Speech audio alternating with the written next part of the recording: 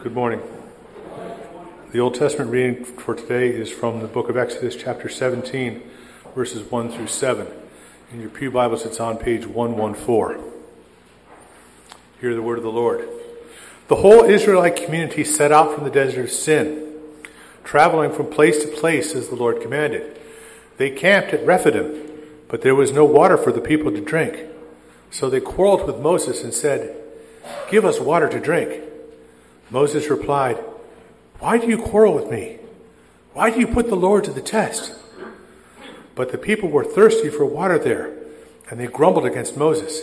They said, "Why did you bring us up out of Egypt to make us and our children and livestock die of thirst?" Then Moses cried out to the Lord, "What am I to do with these people? They are almost ready to stone me." The Lord answered Moses, "Go out in front of the people. Take with you some of the elders of Israel, and take in your hand the staff with which you struck the Nile, and go. I will stand there before you by the rock at Horeb. Strike the rock, and water will come out of it for the people to drink." So Moses did this in the sight of the elders of Israel, and he called the place Massah and Meribah, because the Israelites quarreled, and because they tested the Lord, saying, "Is the Lord among us or not?" Our New Testament reading is from the Gospel of John, chapter 4, verses 5 through 42. In your pew Bibles, it's on page 1651. So he, that is Jesus, came to a town in Samaria called Sychar, near the plot of ground Jacob had given to his son Joseph. Jacob's well was there, and Jesus, tired as he was from the journey, sat down by the well.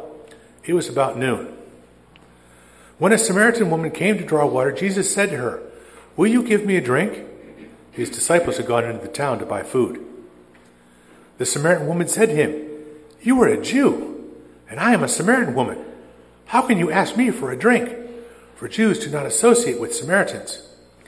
Jesus answered her, "If you knew the gift of God, and who it is that asks you for a drink, you would have asked him, and he would have given you living water." "Sir," the woman said, "you have nothing to draw with, and the well is deep. Where can you get this living water? Are you greater than our father Jacob, who gave us the well and drank from it himself, as did also his sons and his livestock?" Jesus answered, "Everyone who drinks this water will be thirsty again, but whoever drinks the water I give them will never thirst. Indeed, the water I give them will become in them a spring of water, welling up to eternal life." The woman said to him, "Sir, give me this water so I won't get thirsty and have to keep coming here to draw water." He said to her, "Go, call your husband and come back." "I have no husband," she replied.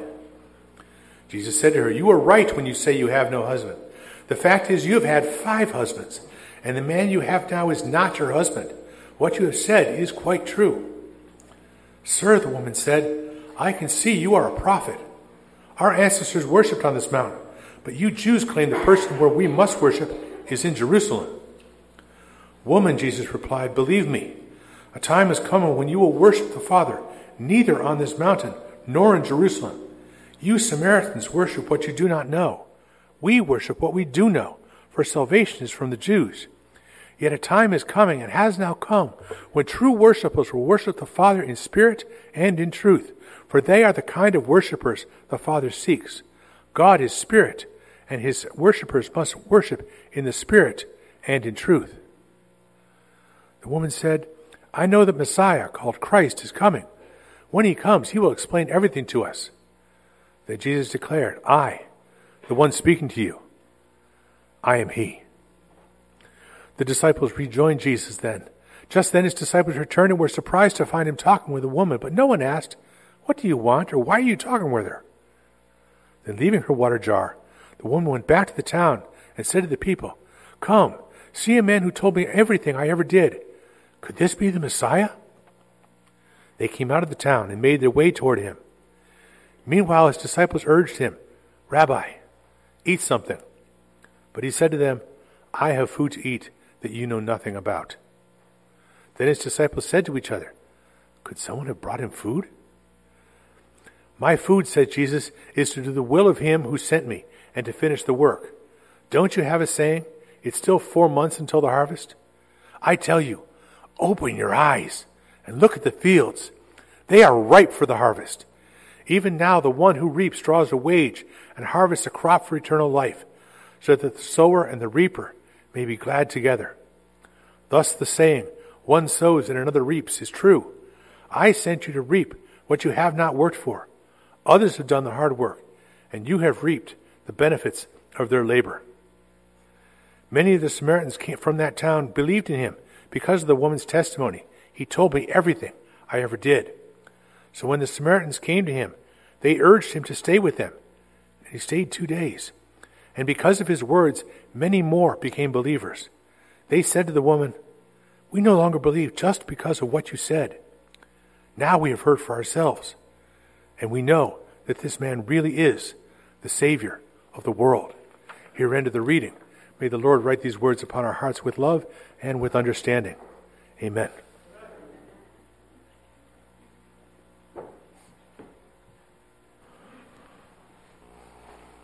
Well, friends, it's hard to believe that we're at the middle of Lent. Can you believe that? It feels like Lent just began. Today's the third Sunday of Lent. So I want to just do a little reminder and then just look ahead to the rest of Lent and what we're going to offer during Holy Week really briefly. I hope that you have adopted some spiritual practice. Maybe you are praying a little more, reading your scriptures more, meditating on the things of God during this season. We have a few more Sundays of Lent, and when we get into Holy Week, we have a packed week. And here's what I want to say to you this morning. I really want to encourage you to do all that you can to observe the rest of Lent. Maybe you're like me, right? You know, every Lent passes and you think, oh, I could have done a little bit better. You still got some time. And but for Holy Week, you know, Lent and then the pieces that we have during Holy Week help us make sense of what happens on Easter Sunday. We don't just arrive to the empty tomb out of nowhere. There's so much of the biblical narrative and story that we need to take in to ourselves so that we understand the full meaning and import of the resurrection of Jesus from the dead. So I want to highlight this morning one of the special services that we're going to offer during Holy Week. We're going to have Maundy Thursday, we're going to have Good Friday, but on the Monday of Holy Week, we're going to offer a very special service that's going to be led by our own Lydia Widman and her father, Dr. R. Brian Widman. Lydia, do you want to say anything about this service before Brian comes into us? Just for a minute, he's going to pop on the screen. It's pre-recorded. He's going to pop on the screen, share a bit about this service. Lydia? Don't know my father. He has come and preached in the past year, but for those who don't know him, he is a professor emeritus of Alliance University in New York, a professor of Hebrew Bible and the ancient Near East, and he's been putting on presentations like this that really explore the culture behind the Bible and really give you a deeper understanding of the scriptures for many years. He's also guides tours in Israel and is a reverend. He's been a pastor before as well. So we're really excited. I'm really excited to have this opportunity to participate with him in this special meal. And so we encourage you, after you see the video, to really think about signing up. It's not a huge time commitment, just an hour and 15 minutes of your time on Monday night. And it'll be such a joyous time of fellowship. Some people have asked about the cost, so I want to just briefly say that we will be taking donations at the event. So if you have the means, we will encourage you to give generously. But if you don't have the means, we don't want you to feel like you can't come. So come one, come all, and the more the merrier.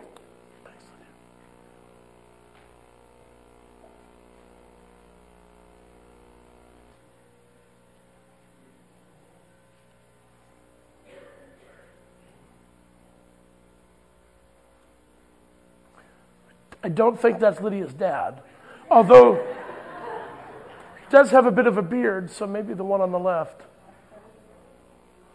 We got to go the other way. There we go.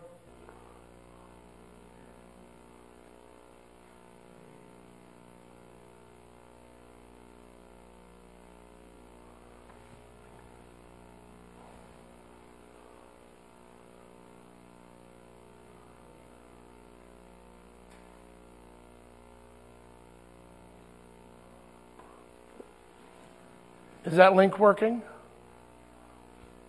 Maybe not.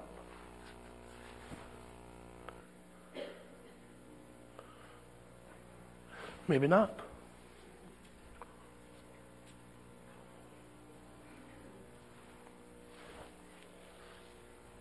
Still not Lydia's dad, I don't think. Well, we'll see if we can get that video up. In the meantime, I'll do some stand-up.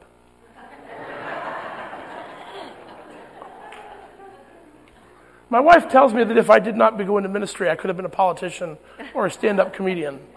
I don't know what that says about me, friends. Neither one of those sit entirely well. Do you think we can get it up? Maybe.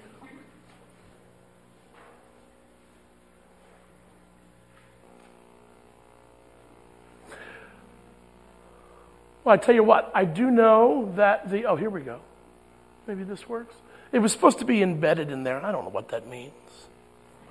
Yeah, I do know that that video is on our Facebook page. So you can go on our Facebook page. You can see that was just posted a couple days ago.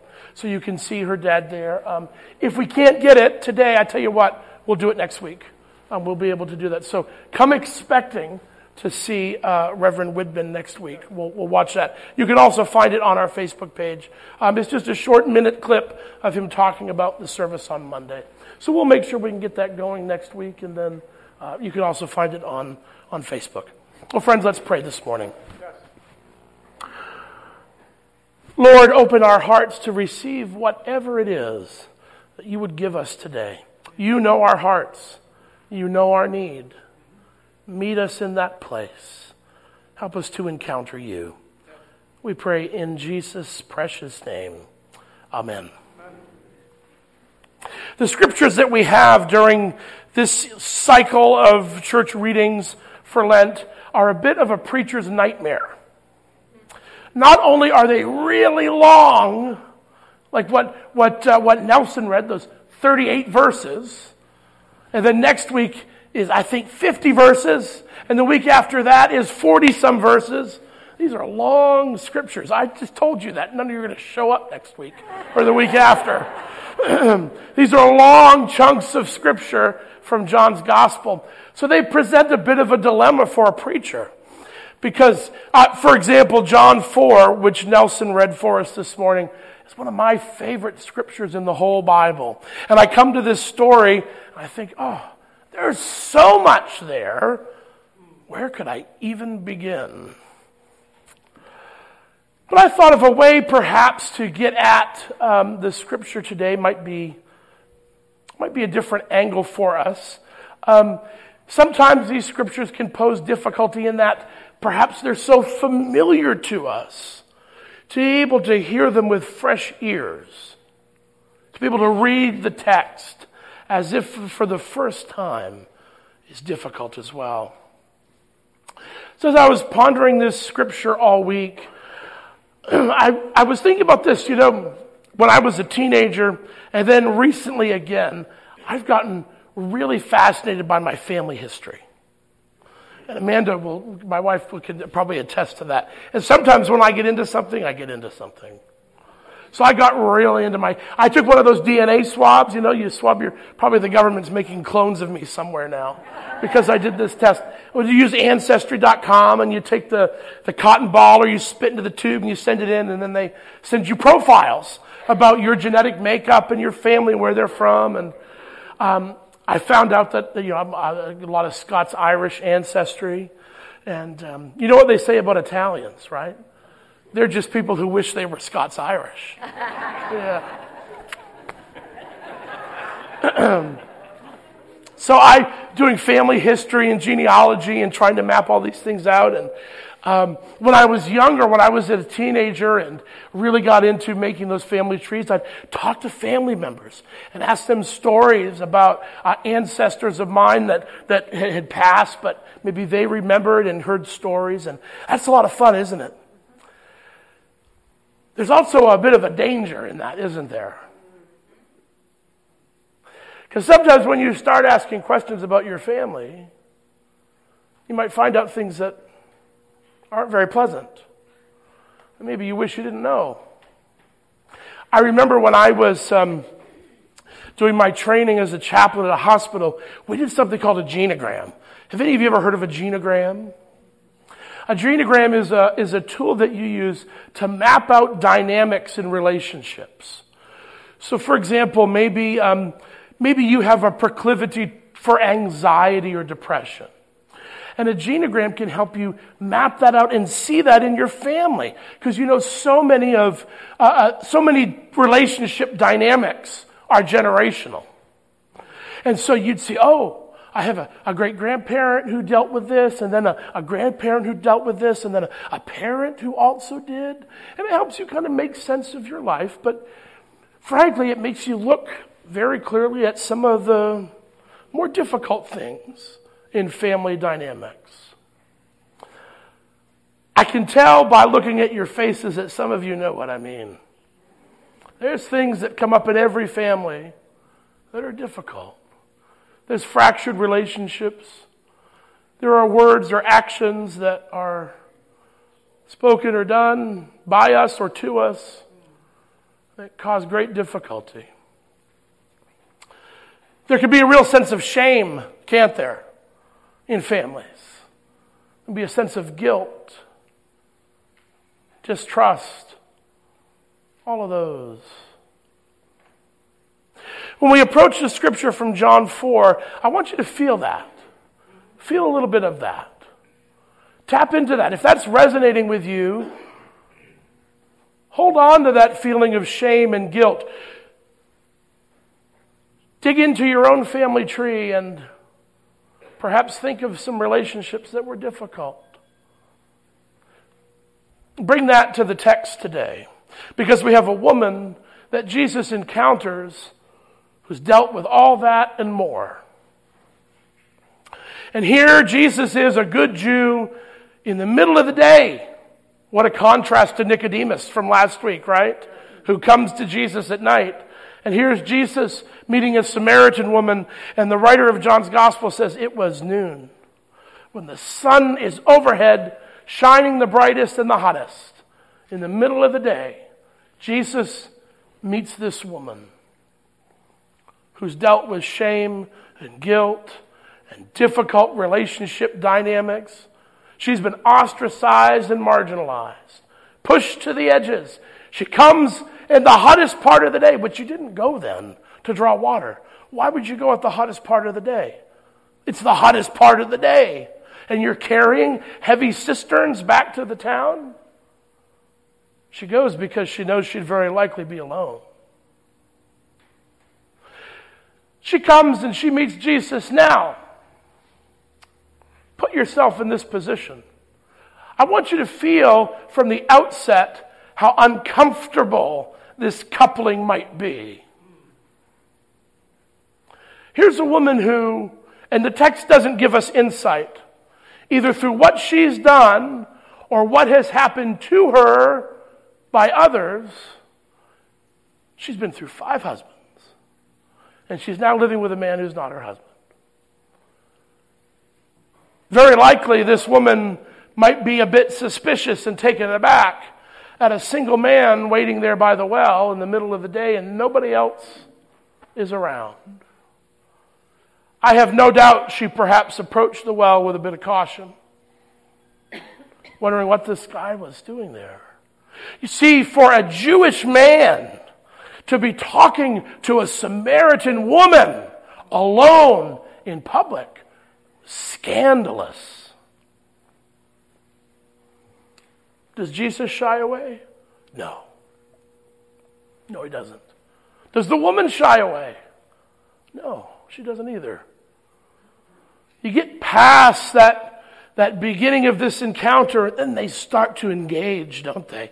And right away, just as with Jesus and Nicodemus, Jesus and the Samaritan woman, which, by the way, did you know this is the longest single discourse that Jesus has with anybody in the Gospel of John?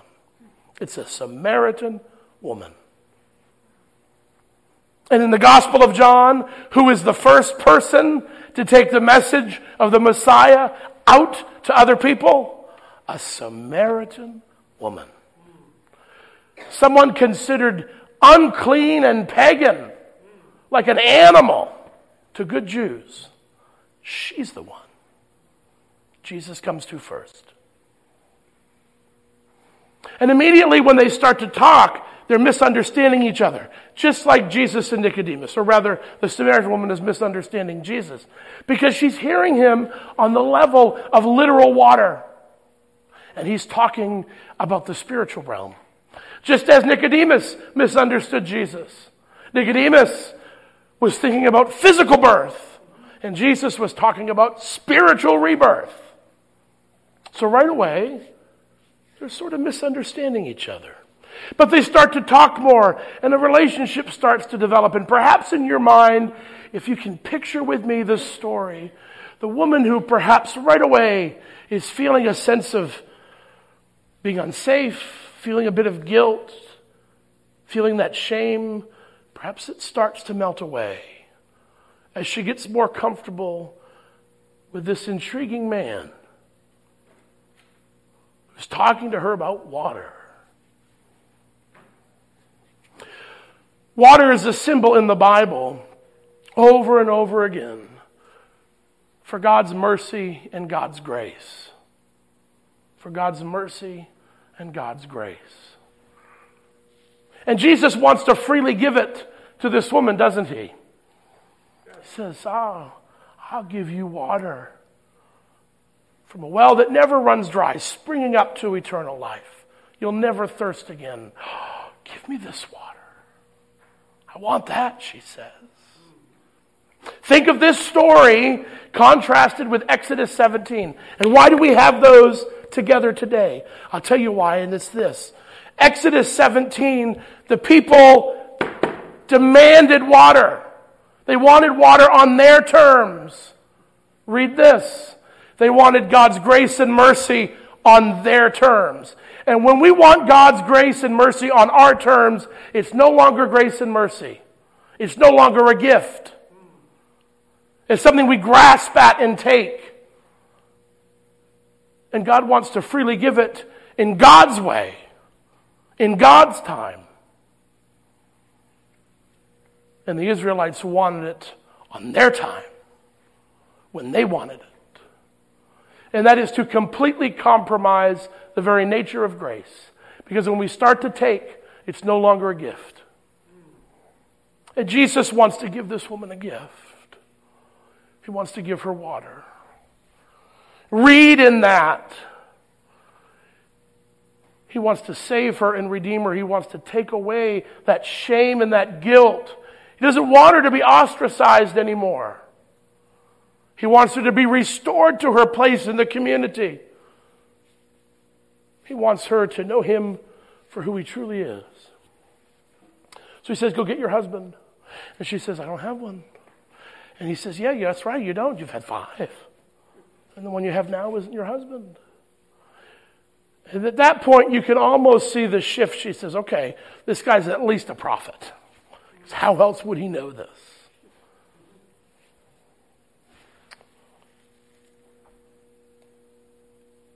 And after that encounter, eventually she does go to the town. And what does she say? Come see a man. Come see a man who's told me everything I've ever done. Well, in that encounter, did Jesus tell her everything she's ever done? No.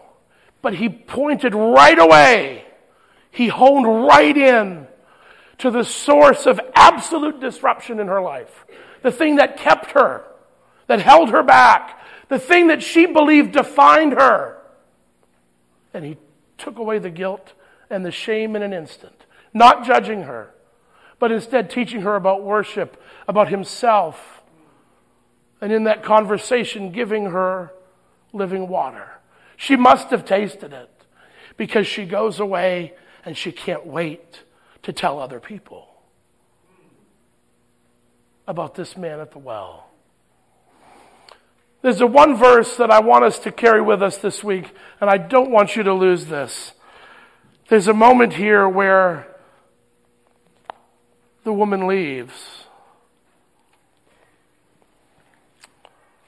It says she drops her bucket.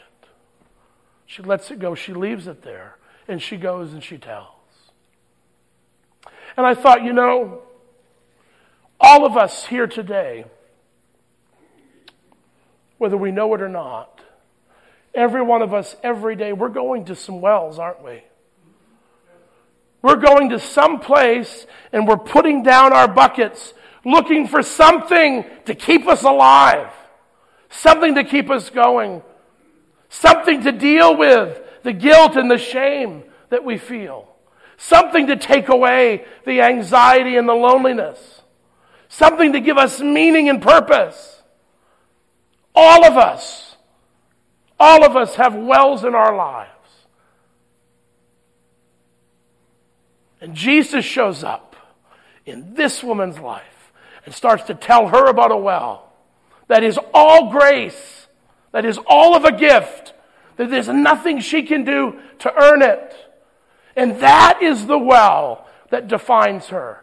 Not what's happened to her, not what she's done, not what her community says about her, but the one who meets her at the well and wants to give her living water. That is what matters. She comes to realize in that moment that that man has everything she's ever needed. And the guilt and the shame can go. The past can be left behind. The way that she has lived in that community, alone and afraid, doesn't have to be that way anymore. And she goes and she tells others. Lent is a time to get back to spiritual basics and realities. And there is no concept in all of the faith that is more fundamental than this. That all of us here this morning, we all bring stuff with us, don't we? Maybe you're here today and you're embarrassed. You're guilty. You feel shame. Maybe you feel anger at somebody. Maybe there's something stopping you, holding you back. Friends, the scriptures remind us that there's someone who poured out his life for us, who gives us living water, and it's all of a gift. There's nothing we can do to deserve it, or to earn it, or to grasp it, or to take it for ourselves. And that one who gives us that living water, in doing so, he says, my grace and my mercy define you. My love for you defines you. What I want to give you, I want to redeem you and to make you new and to save you, that defines you, nothing else. There's no other well that can satisfy. You'll keep going back. Maybe some of you are here today and you know that's true. Maybe you've dealt with some of the harsher realities in life and you've been to other wells. And maybe you could give testimony today that those wells never quite satisfy. You keep going back. You keep going back. Friends, drink deep from the living water of the one who wants to give you his very life, his very self, to satisfy you through and through so that you will never thirst again. But friends, get this, it's all grace. It's nothing we can do to earn it. He gives it on his terms, not ours. He comes to us in his way, not on our own terms. He comes to meet us.